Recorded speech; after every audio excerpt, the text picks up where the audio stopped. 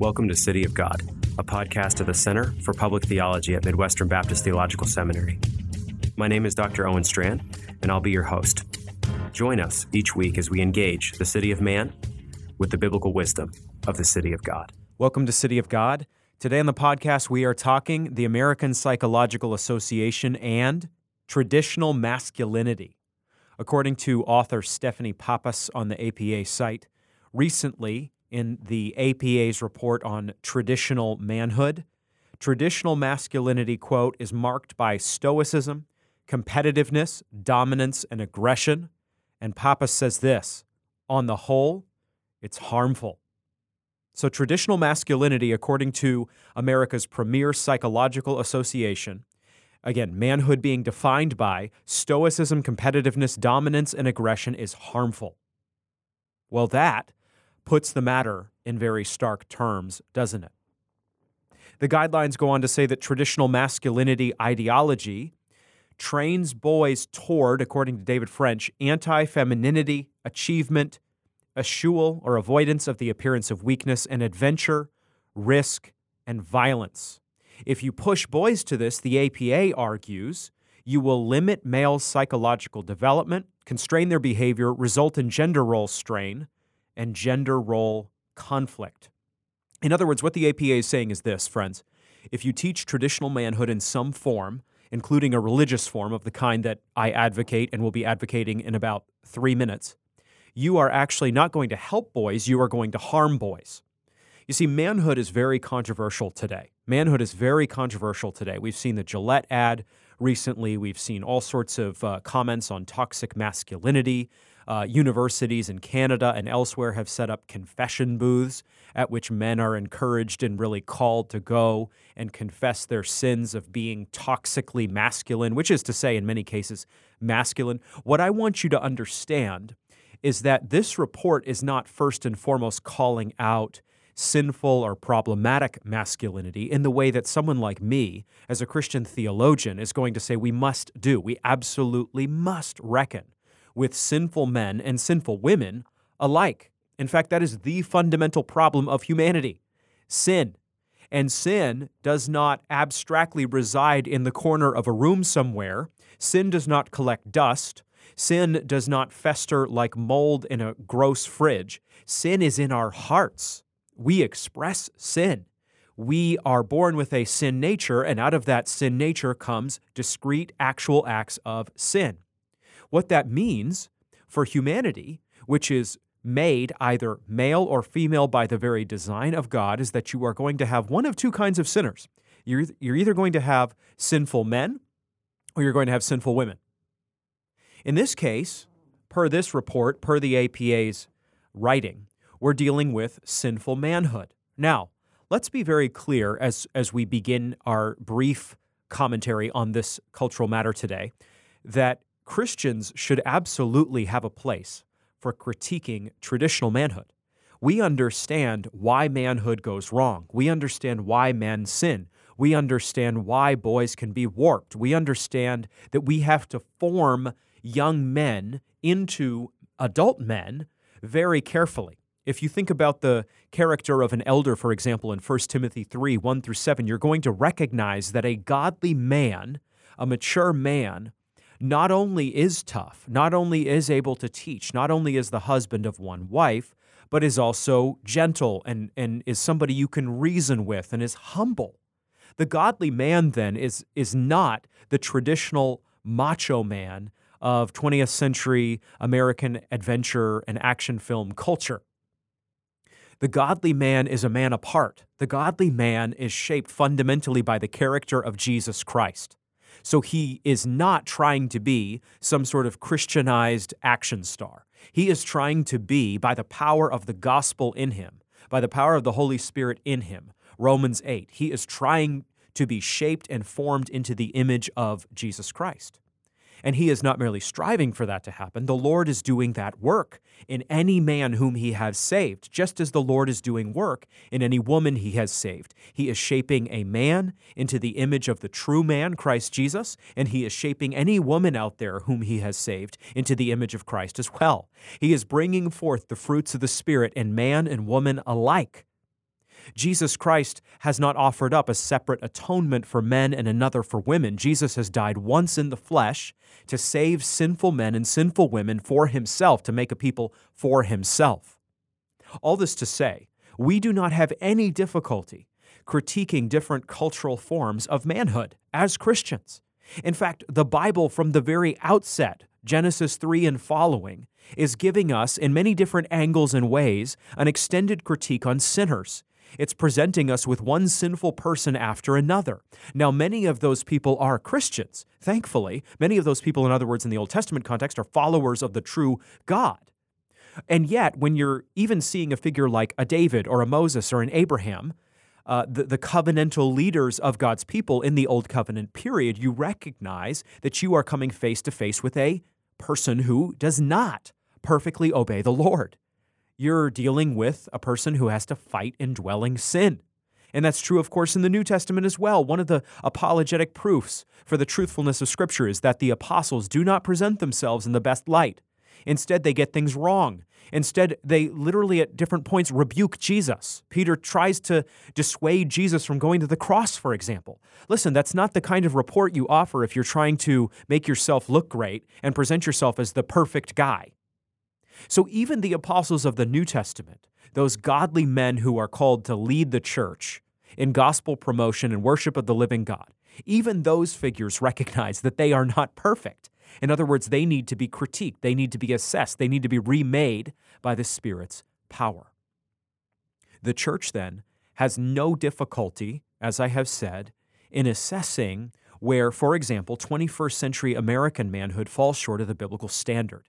That's, in fact, something we have to do. Whatever culture we're in, wherever we live, whatever era we find ourselves in, we have to critique, we have to separate cultural manhood from biblical manhood.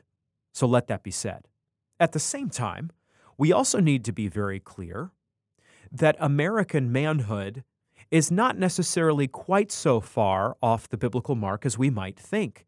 In other words, just as there are going to be numerous ways in which American culture is not hitting the biblical mark, there are also going to be other ways where American culture has traditionally taught at least some truth to boys and has inculcated at least some virtue in boys. I would see very few people out there, for example, who would appreciate the generational sacrifice of the World War II generation, Tom Brokaw's greatest generation, or the World War I generation.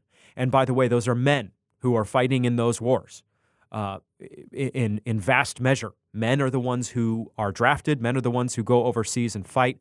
Men, in terms of the hundreds of thousands of numbers, are those who lay their lives down to, for example, protect, in World War II terms, America from the threat of Nazi tyranny. That is a very big deal. Many of those men who died, many of those men who gave up their lives here and went to Europe and bled and suffered and gave up their lives were not necessarily Christians. And yet there was a witness in that culture. There was something reflected in the culture that is found in the Bible.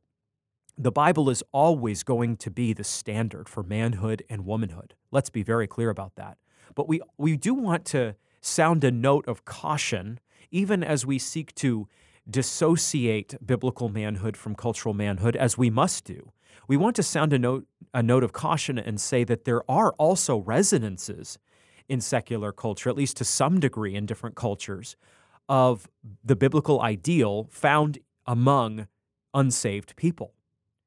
Women who desire, for example, not to abort children, but to birth children and then in some form take care of children and raise them and love them, are living out an imperfect but a meaningful version of the biblical ideal. That will not in any way lead them to heaven. It will not clear their sin. They must meet Jesus Christ in order to live eternally with God in heaven. They must trust the blood of Jesus Christ to wash them clean of their sin. They must believe in the resurrection of Jesus Christ as their hope over the grave. But we do want to be very clear that when we see a mother loving her children and not aborting them in the womb, we are seeing a resonance of the biblical worldview. In the same way, when we see men step up and put their lives on the line in defense of others and protection of others, to help others, when we see men doing hard things to bless other people or just to help other people, we are seeing a resonance, however distant, of the Christocentric ideal. So we don't want to lose that. This world is not so comprehensively fallen that there is no common grace here, and every person you see is not the living embodiment of satanic teaching. Thankfully, we are not as wicked as we could be. Even in Adam, God has chosen to restrain our sin in Adam and allow even unsaved, unregenerate people to interface and bump up against certain truths and certain ideals, even though they don't know the reason why they necessarily would. For example, love their children in the case of a mother who is staying home to care for those children, or a father who would volunteer to give his life in the armed forces and go overseas to defend and protect his country. Or a person, a man who would step up in a very difficult situation, somebody being taken advantage of, a robbery or a crime, a man who would put his life on the line to save someone else.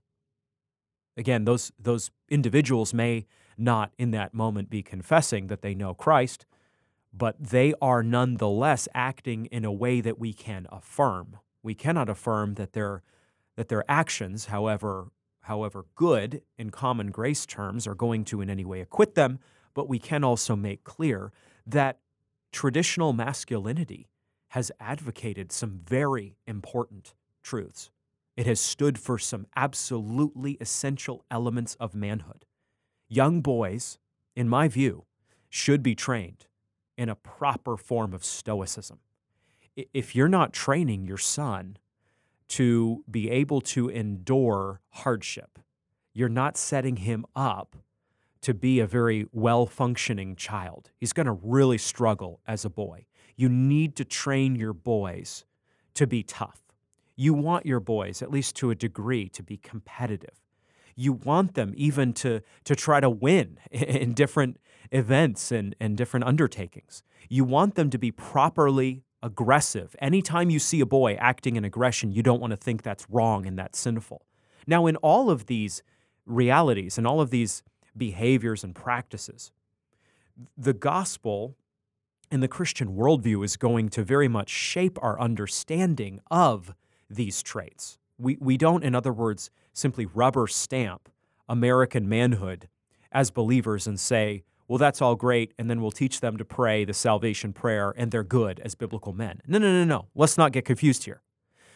Godly men have to train their sons in a distinctively Christian way, just as godly women have to train their daughters in a distinctively Christian way. That is part of the beauty of the Christian home. We show that by the power of Christ in us, we are remade men and remade women, and now we do not live as men and women as the world lives. We live as men and women apart. So let's get all of these things in proper proportion. But we cannot miss, as Christians, that when we see boys being trained to be men and not girls, when we see boys being trained to achieve and step forward and put themselves on the line for others and to try to overcome their weakness, and we see boys cultivating a sense of adventure, and we see boys risking their own comfort and safety, and we even see them developing themselves physically so that they can protect themselves and others, those are all resonances of biblical truth in them. Those are all little images of what manhood is truly supposed to be. No man is going to live out these traits perfectly. No Christian man is going to hit the mark perfectly. We're all a work in progress. And yet I want to be a voice in a very, very confused age for saying that we must not give up an understanding of manhood, not simply biblical manhood, but even in a cultural sense, what is sometimes called traditional manhood. Here's a statistic I give people when I speak on these things. I speak regularly about manhood and womanhood, sexual ethics and more, the family, all from the biblical perspective, all from the Christian worldview, all from sound doctrine. A stat that is absolutely telling when it comes to boys and girls, men and women, is that on average, men have 1,000% more testosterone than women. Now, what does a stat like that mean? It is telling us something, not that is separated from the Bible, but that is expressive of God's creation of the man and God's creation of the woman. In other words, friends, here it is, January 2019, soon to be February. It's winter here in Kansas City. It's cold. It's hard to get outside. It's been 5 degrees, 10 degrees with wind chill factored in here in Missouri the last few days. It's been pretty rugged. Winter is pretty rugged for young families. And some of you out there, you know what I'm talking about. Well, what happens in these winter months is that children in general, but boys in particular, can be ping-ponging off those walls of the house, driving dad and mom, in particular mom in some cases, a little bit crazy. Why is that? Well, yes, sin has to be factored in, of course. It's profoundly affected both boys and girls, yes. But also, God has made boys to his glory in a distinctive way, and part of that special formation is that boys would have 1,000% more testosterone on average than girls. Friends, that is an absolutely constitutive statistic. That is telling you that a boy is hardwired for aggression and action. A boy is going to find it a lot harder to sit still, frankly, the average boy anyway, than a girl. And that biology, we don't go to biology to tell us what to believe in Christian doctrine, but that biology is mirroring what we see in Scripture itself. When you're seeing, for example, in Genesis 2, that the man is called to keep and watch over the garden, Genesis 2, you recognize that God has structured the man for just the kind of tasks, just the kind of life he wants this man to live. He hasn't done this on accident.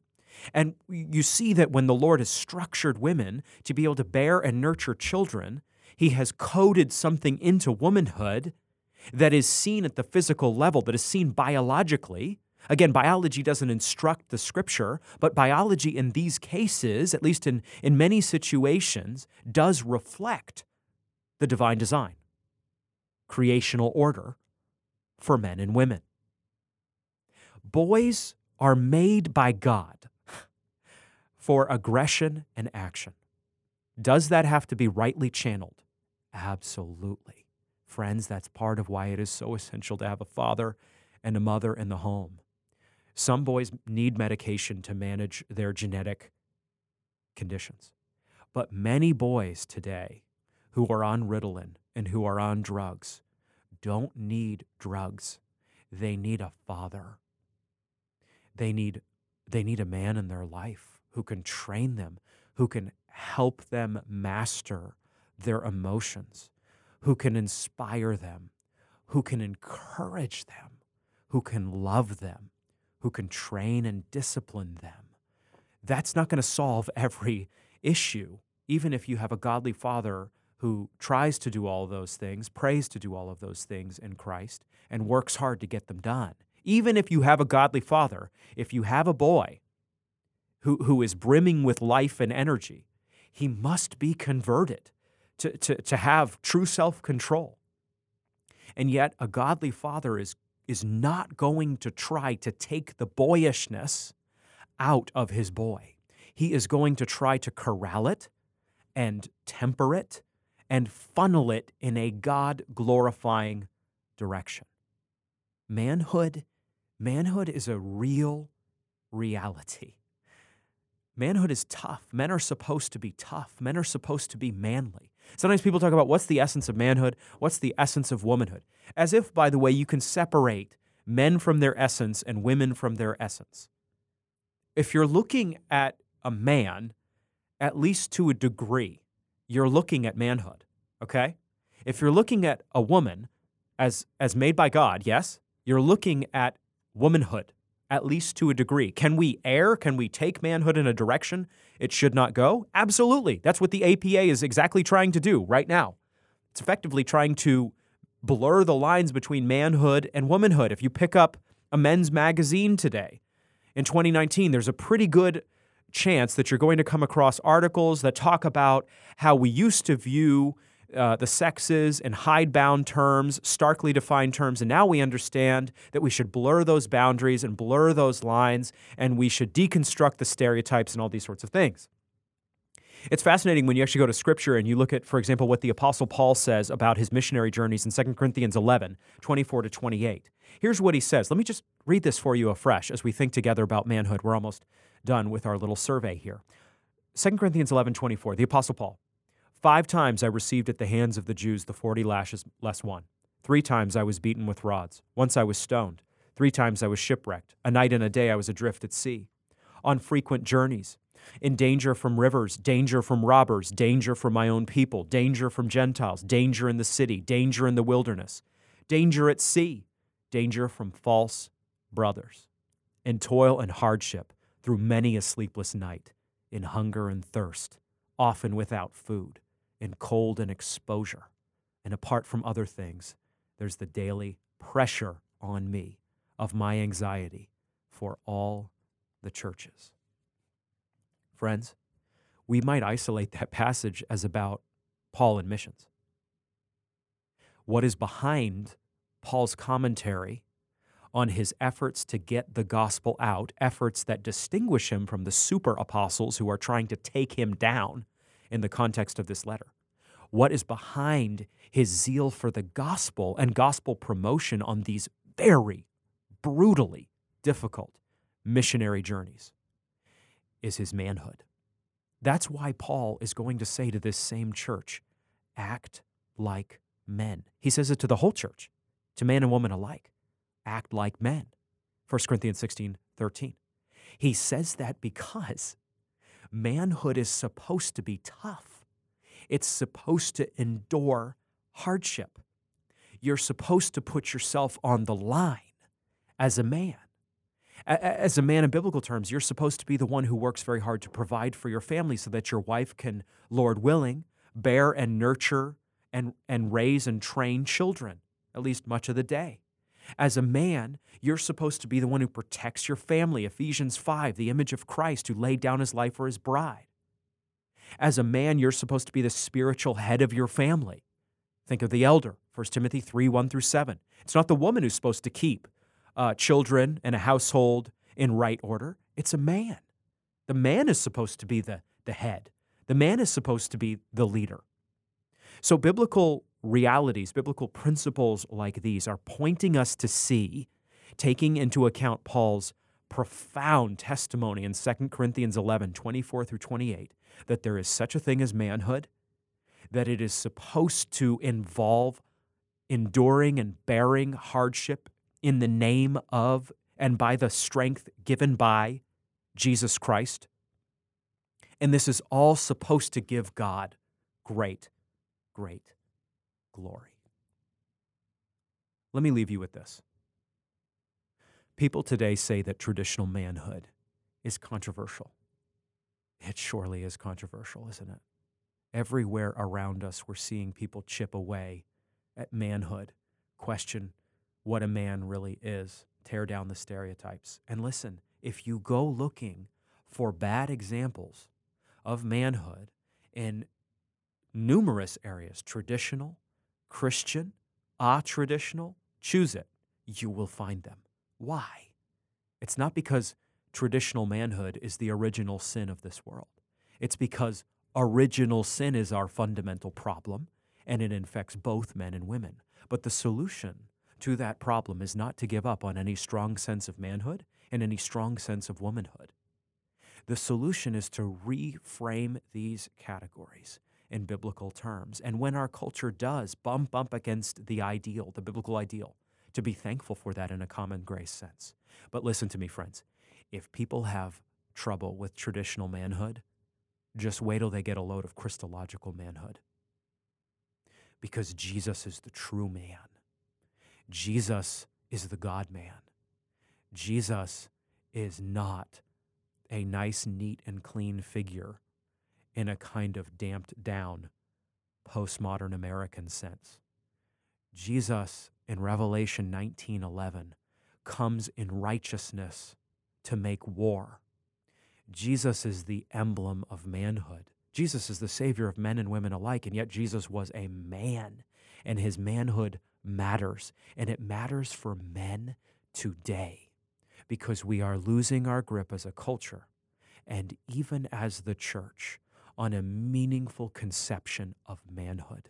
What we need to do in a situation like this is go back to the Scripture and go back to Christ. And we need to reform our understanding of manhood accordingly. We can only scratch the surface in these few minutes in talking about what that is actually going to look like. It's going to look like the character of an elder, as I have said in 1 Timothy 3, 1-7. It is going to look like Jesus Christ. It is going to look like the example and image of godly men throughout the Scripture. It's also going to look like repentance and humility and confession of sin and gentleness when called for and love, lots and lots of love and joy in Christ and the ability to weep and mourn when that is called for. But it is also going to look like toughness, the willingness to endure hardship, and even the desire to put your life on the line for others. Because that, my friends, is the very burning center of the example of Christ, the true man. Thanks for listening to City of God, a podcast at the Center for Public Theology at Midwestern Baptist Theological Seminary. We're so thankful you stopped by. We encourage you to continue to join the conversation at cpt.mbts.edu, the official website of the center. And we encourage you to follow us on Twitter and Facebook as well. Join us in coming days as we continue the conversation on what it means to be the city of God in the city of man. Midwestern Seminary's 81-hour Master of Divinity degree prepares you for ministry today and tomorrow. Midwestern Seminary's flagship degree program is our primary track for ministry preparation. Requiring only 81 credit hours, the MDiv program is an efficient option for students, equipping them to serve the church in pastoral ministry. Residential students will be trained in a unique community environment passionately focused on the local church. Online students can earn the full degree without leaving their current ministry context. Come be a part of one of the fastest growing seminaries in North America as we develop a new culture of discipleship devoted to the local church and committed to taking God's unchanging word into a rapidly changing world. Visit mbts.edu/mdiv today.